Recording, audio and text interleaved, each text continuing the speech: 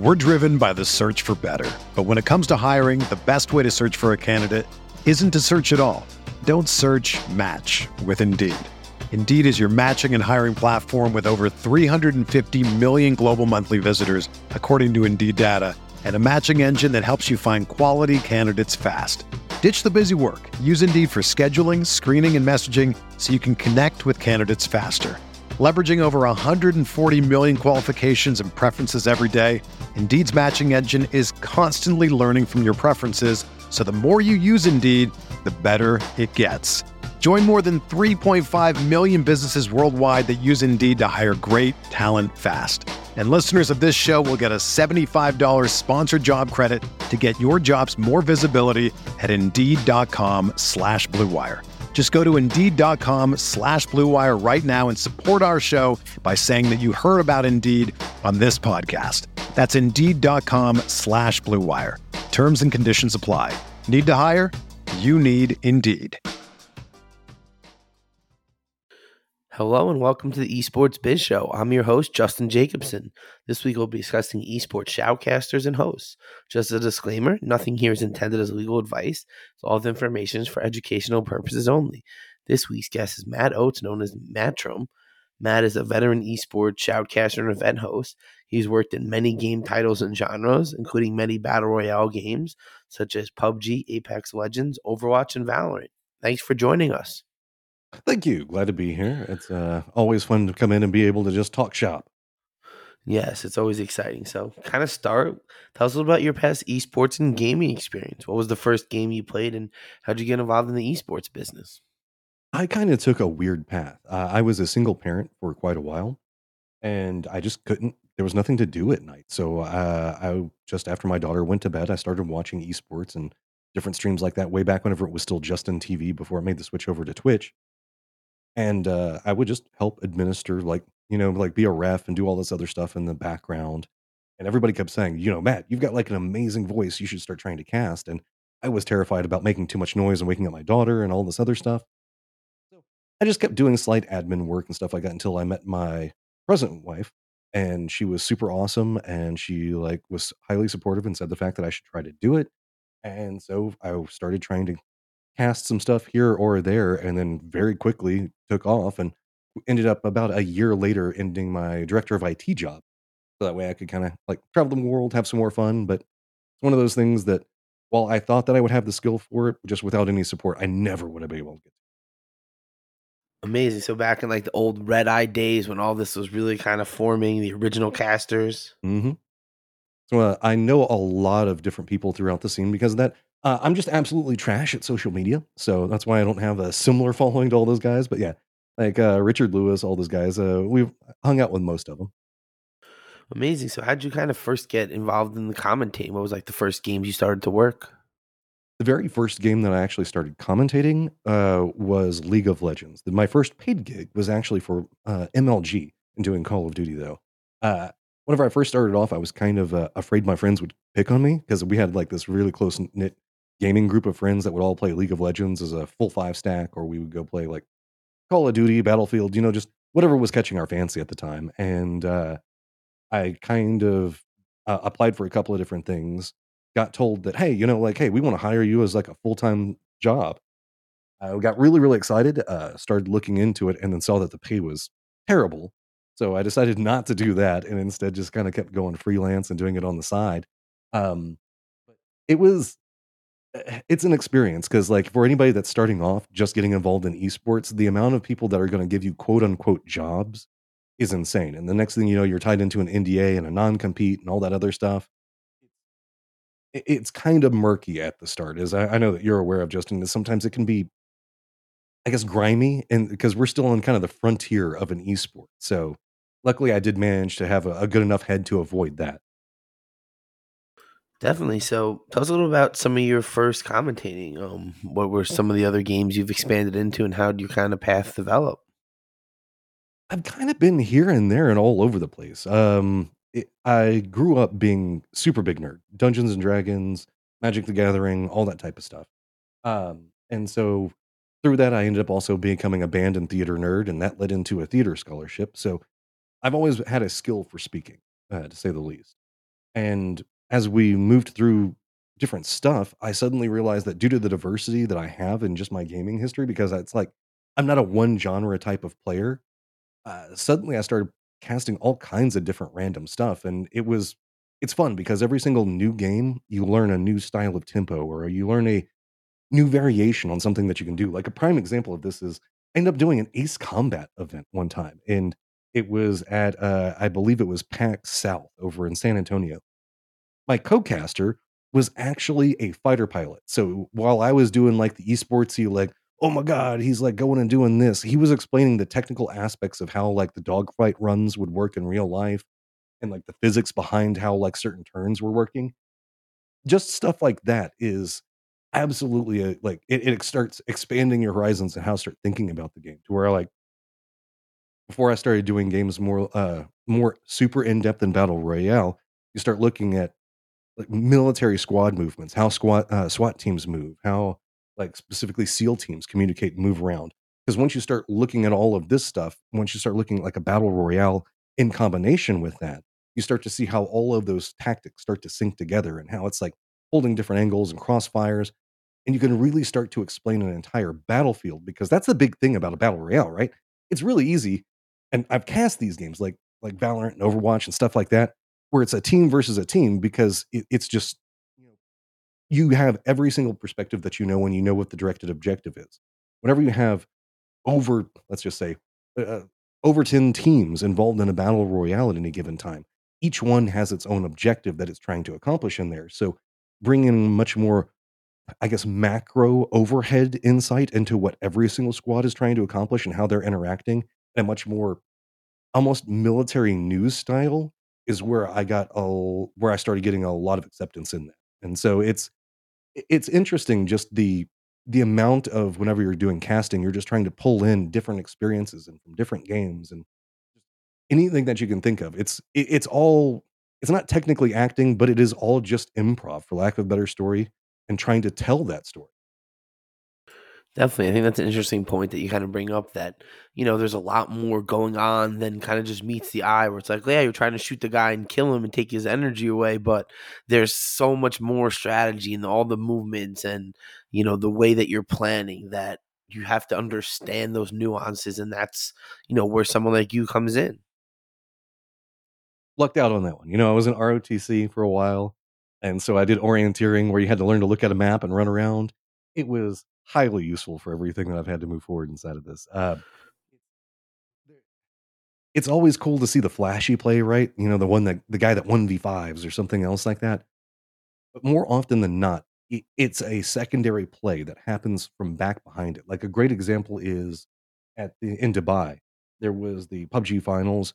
There was a team that was behind trying to move into first place, and that whole system works off of points versus off of how many kills that you get and your placement at the end of the round. So what ends up happening is there's a giant field with two teams, and these are some of the like best aiming teams across from this other squad. They leave one of their members behind, the other 3 jump in a vehicle, and they just send mad dash across.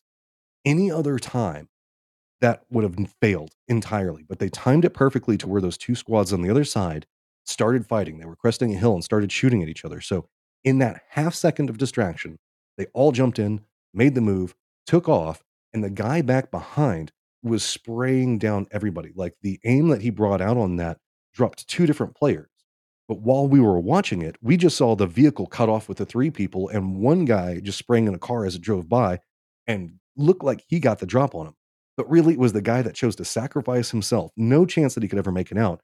He's the one that was the catalyst back behind it. But it's not until you retrospectively look back that you can say, this is the reason that won, not that one guy that ran in and got 4 kills jumping out of a truck. Definitely. I think that that's, the unique thing that until you start really seeing it, you don't really kind of know that that's even what's going on. And, I think that's kind of why there's a whole art to it. So kind of mentioned a little bit of, your PUBG casting. So how'd you kind of first get involved in that? And what's so unique about casting for PUBG and just, battle royales in general? Uh, Battle Royale is kind of my baby, for lack of a better term. It's right as soon as I started playing PUBG the first time because I saw it just on a random Twitch stream and I saw what people were doing and I was like, this is this is kind of interesting. I love the concept on it. And I was already casting semi-professionally here and there at the time. And everybody was in that, oh, like esports ready meme that was going around, and you can never do a battle royale because it's too luck dependent or whatever else like that. It's all RNG and blah blah blah blah blah blah blah. But I felt like there was something there, and that a highly tactical team could actually navigate and find ways to win. Now, the circle settings and the behaviors for loot and stuff like that weren't in a good place at the start. I'm not going to argue that in the slide. But as I saw, kept seeing more and more, I saw the fact that they were about to release custom lobbies, and so I started just nosing around, asking everybody, and I found a group that was wanting to just kind of get together and already had some people that were kind of goofing off and trying to like everybody click Q at the exact same time to see if they can get in the game together and then kind of make it like its own little tournament bracket. Only about, I don't know, 4 teams would make it out of the 20 that were trying to get in there, but it was how it kind of started. And I started talking with them. We started figuring out like how to do a point system based off of it because we realized, you can't just be a one and done round because while there is RNG inside the system, you're looking at an expanse across games instead. And then we started realizing, okay, this isn't like League. This isn't like first person shooters. This is more akin to something like a racing game like F1 or NASCAR. And so we started looking at the point systems for those. And actually, the very first PUBG system was a variation of a NASCAR system because we started trying to think of just each game as a lap. And so once we started expanding it out that way, then you just played 10 games over that. And then whoever had the highest point total across those 10 games, even with RNG and everything else like that, have proven the fact that they can play best. Once we established that, we also then had made the switch over to first person from third person, got the ability to adjust circle settings, all that other stuff. And then that kind of progressed in that we started at that stage really starting to see repeat winners. Like there would be the top 3 teams, no matter where the circle would go, that would find a way to get into that in game circle. I would say, I don't know, 4 out of 5 times. And suddenly it wasn't an RNG game anymore. It was about a consistency game and making sure that you could plan, maneuver, and tactically like push through everything. Downside with it is the fact that Fortnite came out around that time as well. That took a lot of thunder. They kind of mismanaged their esports scene by comparison to what the community was doing in PUBG. Apex followed up after that, and Apex ate it up. They were like, "This is the right way to do it," and they started pushing their scene in a similar fashion. PUBG saw the potential of esports, hardcore to invested. So we now have an actual developing very involved battle royale scene out of it. So that's one of the reasons why people tend to joke that I'm kind of the godfather of battle royale is because I was there at the start helping figure it all out. Amazing. Well, we know that those are some of the most popular titles, and with Warzone and as we mentioned, Apex Legends, some of these Free Fire. There's a lot of really popular ones all around the world, including the mobile ones. So, what else do you cast, and what else are you kind of looking into maybe in the future? Well, right now it's Snap. I know big changeover. Hey, this guy that did League of Legends, Overwatch, Valorant, Ace Combat, blah blah blah blah blah blah blah, PUBG, Apex Legends, now doing a card game. Well, I told you I kind of have like a variation of games that I like, and this is a great example of it. While we were over in Dubai for PUBG, one of my friends introduced it to me. I didn't have my computer over there, so just started playing. Came home from Dubai after about 3 or 4 weeks of just playing it on my phone and was hardcore addicted. That moved into like the Christmas season, and I had some family stuff, so again, really couldn't be around my computer. And every single time I played it more and more, it's again okay, yeah, the locations and stuff like that very volatile as far as RNG can come into play. But with the new battle mode system that they put out, we've already started doing. I think that I've cast 3 tournaments now, and I'm real excited about the future for it. Like, I think that with the capabilities that they're now starting to move in and trying to very quickly update and adjust cards, that was the problem because anybody that plays Snap recently knows about the leader leech meta and how big of a pain that was. So that's now something that they can take care of much more on the fly. And we have things like community events that are already starting to kick off. You can see that there is an eye that the people that make Marvel Snap do think that there's a potential there because it's like all the greatness of Magic combined in with the betting system of poker. So there's a lot of drama to be developed in there, and just in having cast the little bit that I have, you can already feel that there's like a sense of tension that's building throughout the game, and as it develops, I'm really excited about the potential of this one because I think that it's different in an entirely different way than we've seen an esport progress before. So how would an esports work for that? As someone who's a big Marvel Snap player, and we've talked about it before on this show, how would something like this be structured? Well, right now, it's a lot of best of ones, and we all know that at the end of the day, the best of one is not the best way to do it, especially in a card game because you can just get hard countered based off of. Highest likelihood is we should probably do some type of best of three upper and lower bracket in different variations. The issue with that one is it can be time consuming at that stage because that means that a best of three could run 15 minutes, or it could technically potentially run closer to like 45 to an hour. So trying to sync all that together in a tournament structure as far as presenting it front facing with casters and production, figuring out the timing on that's a little bit more difficult because if you aren't familiar with battle mode, it's you go in, you play against somebody, you each have 10 cubes and you're playing to whoever can diminish first. Once you get to round 5, it's a double or nothing for they call it high stakes, but that's pretty much what it is every single time your ante gets up higher, blah blah blah blah blah. The you cannot switch decks between each I guess, set inside that game, while you're still fighting for the same 10 cubes. So it's a lot about trying to figure out what the other person has in their deck. Do you have ways to counter around it? It's a lot more of a thinking style strategy. But again, you can still be hard countered, and there is no modifications for cards or card swapping. There's no sideboard. So I think that a best of three is a near on requirement for competitive integrity because it's just, let's say you're playing I don't know, a death game, and you're playing like pretty much where you're just trying to destroy all your cards, and the other person's running armor and Cosmo. Well, that's pretty much a 10 cube GG. It's very hard to win at that stage.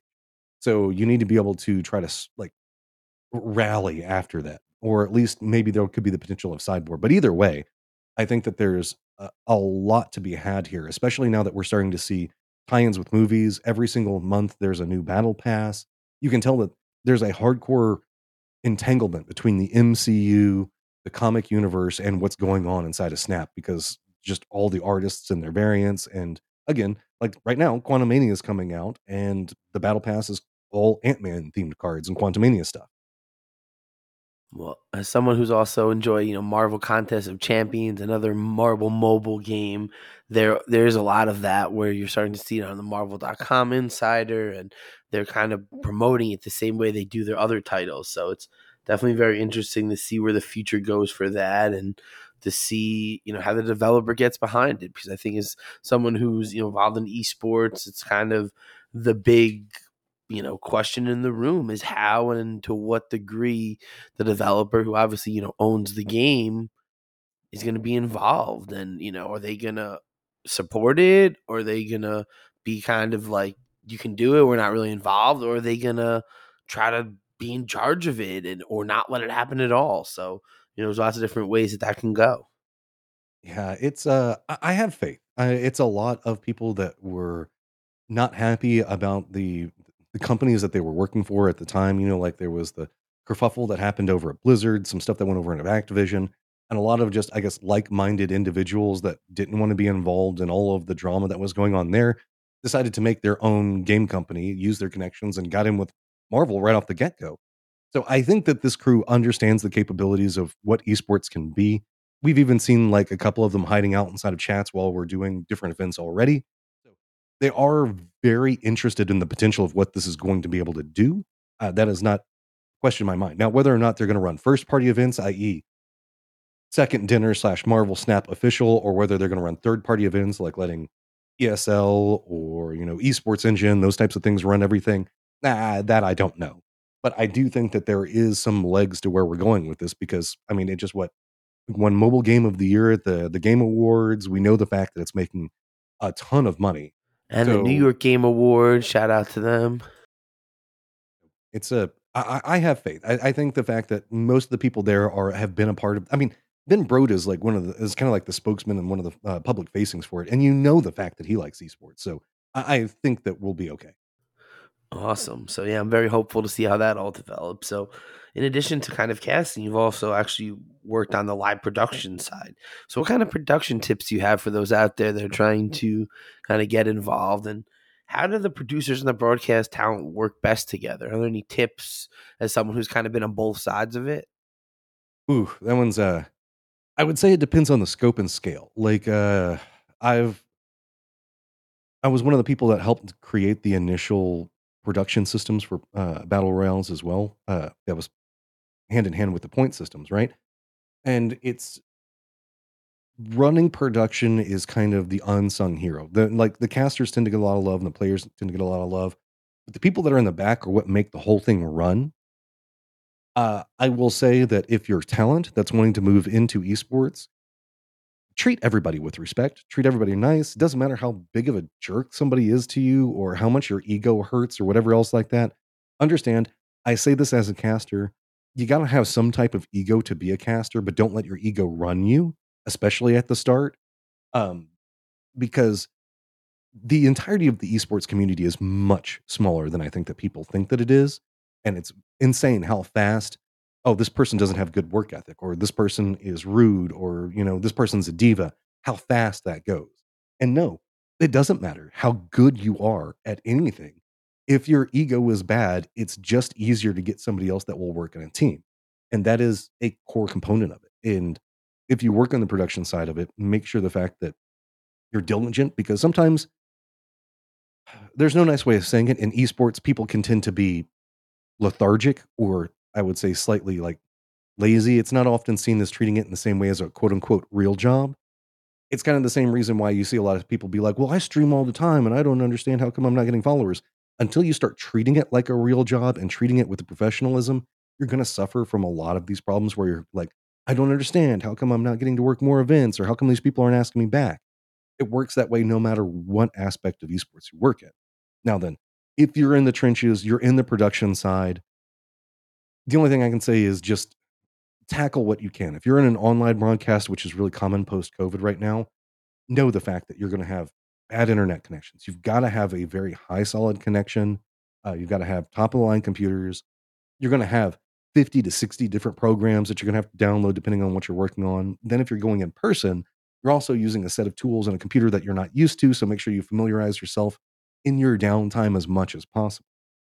It's very common for a lot of the hiccups that you see in these big broadcasts are just because somebody didn't spend enough time making sure like their key bindings were the exact same. Like pro players tend to forget it too. Like you'll see it oftentimes like, oh, well, I forgot to bind this to this. So that's how come I messed up on that play. Same thing happens in production crews. So make sure that you're spending your time working through that as much as possible. Just, I cannot express enough how much humility and teamwork and just being willing to work with other people and offer advice and help other people and how much easier it is to find work inside of esports. Absolutely. I think it's one of those points that you bring up, and I echo it. It's like nobody wants to work with someone that nobody wants to work with. It's just not a good situation. And yeah, there's certain people that, like you mentioned, maybe have more followers or, quote unquote, are getting more paid, paid more than you, etc. I don't think that necessarily means you give the right to treat someone differently. And, I think that especially with the production and people that are working at all levels, like this doesn't run without them. It's great that you're a broadcast, but if nobody makes the broadcast work and if your mic doesn't work, it doesn't really matter what you're saying. 100% true. Like I have seen the ruin of so many careers just because of the fact that just ego. Like I cannot even convey to you. Just off the top of my head, I can think of about 10 or 15 different names where just the arrogance of the person cost them a career. And what would have been a very lucrative career because yeah, they're good at their job. But if you it's not just about being good at your job. Like one of the things I tend to talk about is the fact that, whenever you like a Super Bowl just happened. Whenever you watch a Super Bowl, people love to get together, have food, cheer and everything else like that. Esports, that doesn't happen really the same. That's a lot more of kind of like watching it by yourself and those types of things. So the commentary, in my opinion, is different based on that. You're not a snooty guy that's kind of trying to explain everything in the most calm and demeaning manner. You're the friend that's on the couch with them because they don't have that. You want to be personable. You have to be likable. And a lot of times you can see a duplicity and personality where somebody can put on the air of being likable, but then you like see how they treat Oh, production. I've seen that, or just even just in general, how they just really treat people. Where it's like, put their phone down, and it's like da da da da, and then it's like, oh, I can't believe I had to talk to that person. It's like there's two faces, two face can be. Yeah, it's kind of wild. You can kind of look at some of their social media posts, and you can see the hints of who they really are every once in a while. But I mean, I've been doing this for a while, and I'm not necessarily a young spring chicken. That probably just saying that saying reveals my, I guess, country roots there. But the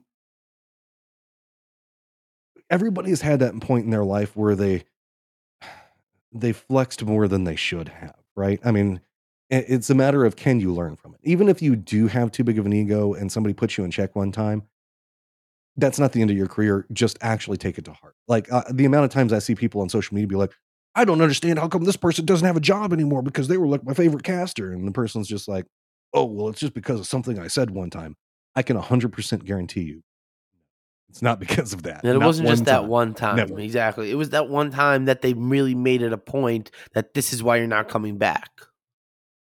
An esports team can't function with really, if there's a whole bunch of ego involved. A production team can't function that way. A casting team can't function that way. A development team can't function that way. Can you have a rock star that has more ego than they should? Yeah.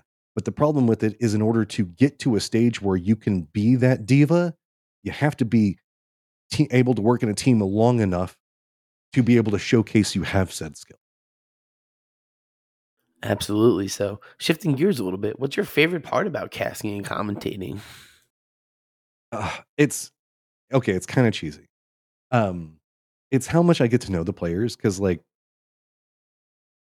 almost everybody, we all kind of grew up a little nerdy, right?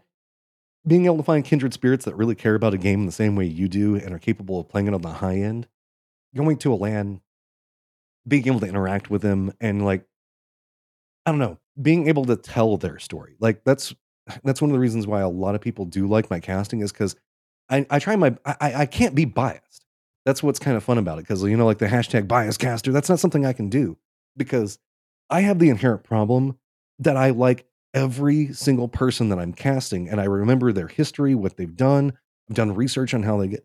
I know usually like what type of like background that they had to in order to get into the stage.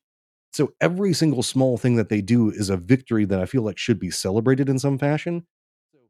It does lead to a weird situation whenever I'm like, this one player gets a headshot on this other person, but oh no, this other person on the other side hits him with a headshot. The oh no isn't like, oh my God, look, I'm being fake excited. It's just like, oh shit, my friend, he died, but he was killed by my other friend, and that's pretty cool. Like, if you just the being able to see these people's history and be a part of it and be able to tell their story, I think is really, really fun, because to me, it's not shooty, shooty, bang, bang, this person did good. It's, look at what it took for them to get here, and look at all the smart things that they did and how their teamwork came together, and you know the story of how they did. I'm much bigger of a macro caster. I'm not going to be the guy that's like, oh my God, that lean peak was the best thing ever. It's going to be more like, this move that gets them to the position to win the game becomes the storyline, and can they survive the gauntlet of people that are now going to be coming after them because they put themselves in the position to, like, I get emotionally attached to everybody. So there isn't any fake excitement with me. So I know it's cheesy, but I just really like seeing the players, man, and seeing what they can do. Well, I definitely get it. And I think that sense of camaraderie that you get, kind of, cheesing over stuff that you love and something you're passionate about, it's definitely, one of the things that I think a lot of people kind of tend to, enjoy most about it. So what's the hardest part of the job? Ooh, it's not really the research. It's not any of that other stuff. It varies from person to person. So my answer, I would say the stress is probably the hardest part of the job.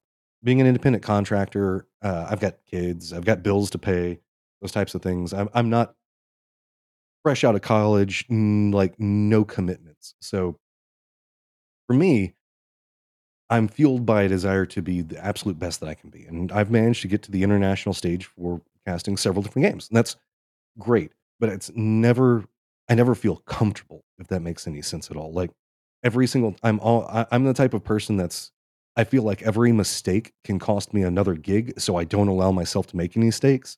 And so therefore the stress level right before I go live is insane on me. So I have like all these different routines that I like do to calm down and try to burn off some of the excess energy.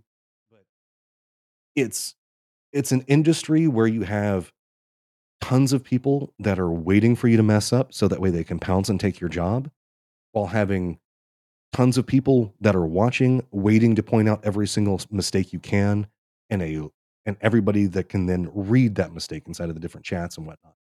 So you couple bills, fear of the future, and then just people that are waiting to come up and pounce and take your spot. It's aged me a little bit. I'll say that one. I got some gray hair from before whenever I didn't have it whenever I first started this gig. Well, I definitely know that, these really, high profile, high octane, attainable jobs are what, everyone wants, and to be able to, kind of cast on this international stage and be flown out and cast in front of, thousands, if not millions of people. Like, as you mentioned earlier, that's kind of the Super Bowl for a lot of this. So let's kind of talk about some of your memorable moments. What are some of the things that kind of really, stuck out to you? I know you've casted all around the world. Hmm. Uh, there's there's the goods and the bads, right? There's the funny stories that are just not necessarily always the most appropriate, but then there's also just like Well, we'll keep this, this broadcast positive. is not, it's maybe below PG-13, but it's definitely not R. So, Okay, I got you. Here recently, we made a trip over to Dubai, and more often than not, I tend to be very hyper professional. I'm not the guy that'll go out and drink or do any of that other stuff because I know that that's a pretty common part of esports and the networking and stuff like that. But I just want to make sure that I am as crisp as possible for the next day. At Dubai, we actually ended up having a couple of days of downtime, and I got to go out and with a couple of the casters, and we went out to the desert and just like went on a desert trip where we just like there was a driver that would just take us out in the middle of nowhere. We got to go have like traditional food and see traditional like dances and entertainment. Just go out and just kind of see something that you'd never be able to see before. Like those types of things are few and far between. Like I can also think of a similar situation, like whenever I went to Cologne and I managed to see like the cathedral there. That's a great part of it, but at the end of the day, it's my favorite things to remember are the successes of specific players and what they've managed to accomplish. Like a prime example is we had some players that were that come from Russian descendancy and Ukrainian descendancy that were playing on a team together. And as everybody knows, over the past year, there's some blood problems that are being happening over there and everything that's going on in Ukraine. And just seeing both of them because they were friends beforehand, being able to play together and compete and then go on and do as well as they did, like stuff like that is just awe-inspiring to see and something I'm never going to be able to forget. That in the middle of a war, these two guys are playing together and essentially playing a war game and manage to put their differences behind them and are both being vocally outspoken about different things that they see that are happening inside.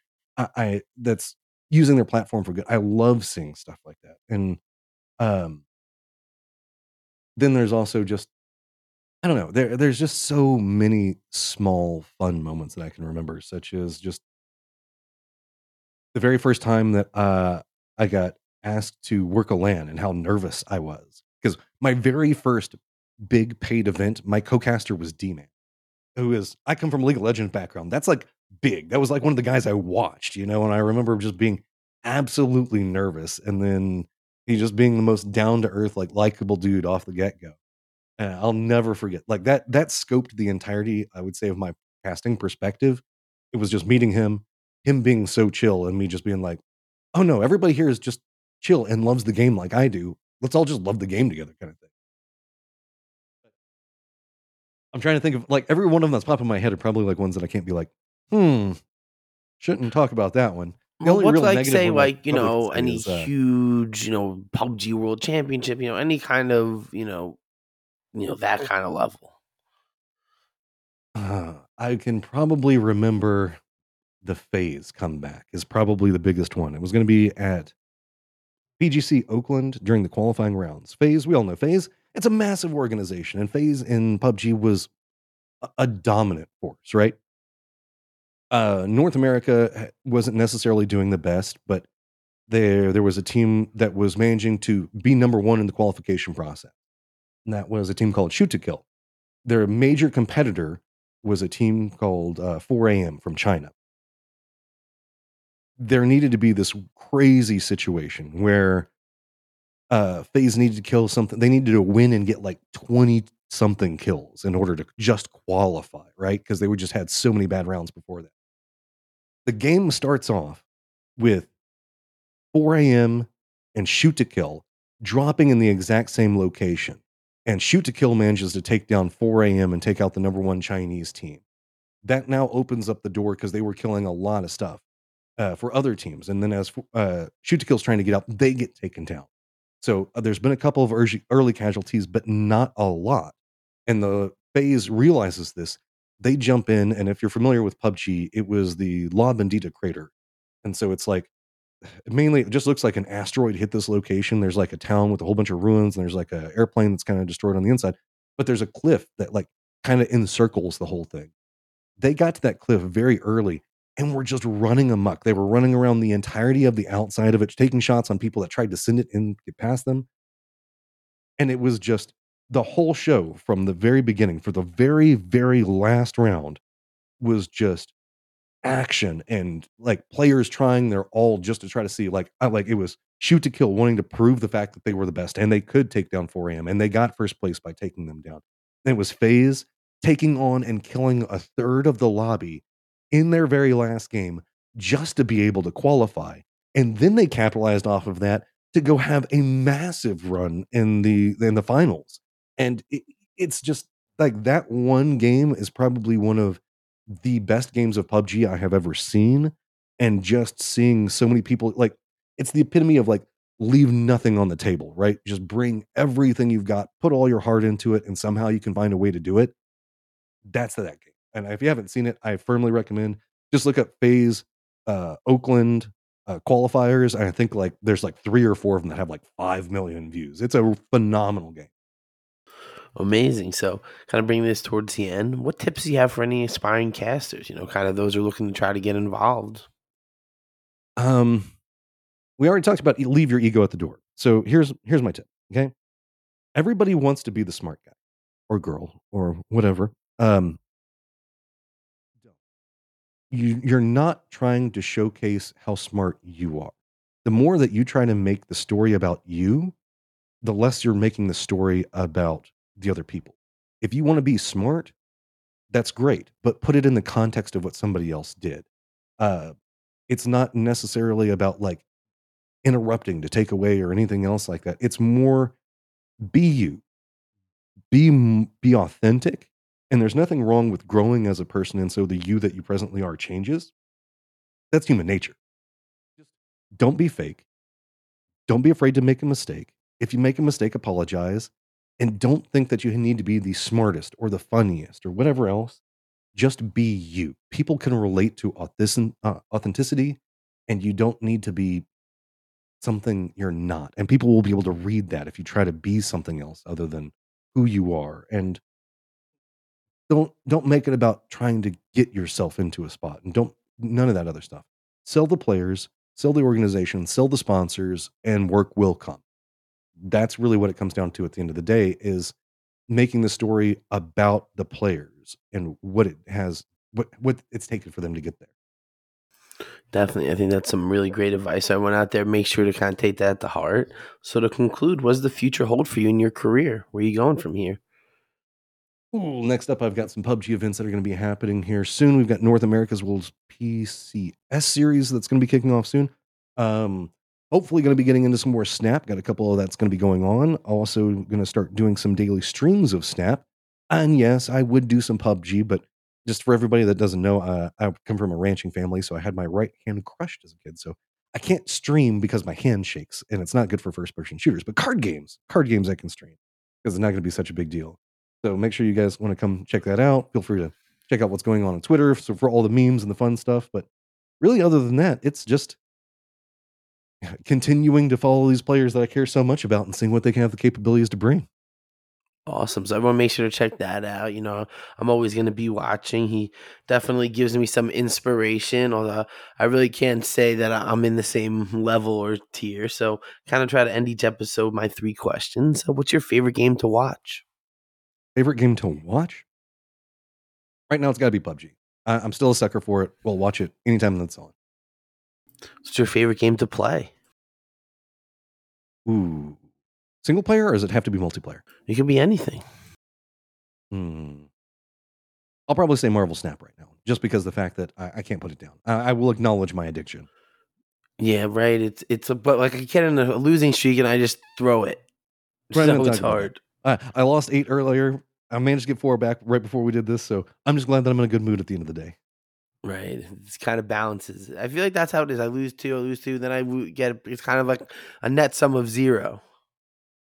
Yeah, that's I found if you want to climb, here's the trick to life. Just don't go after 4s. Don't go after 8s. Just play consistently. That's going to be climb. Hey, it's like the same thing. If you play consistently in PUBG, you do well. If you play consistently in Snap, you do well. It's almost like that's the key to victory. Right, consistency. So who's your favorite video game character? My favorite video game character. Ooh.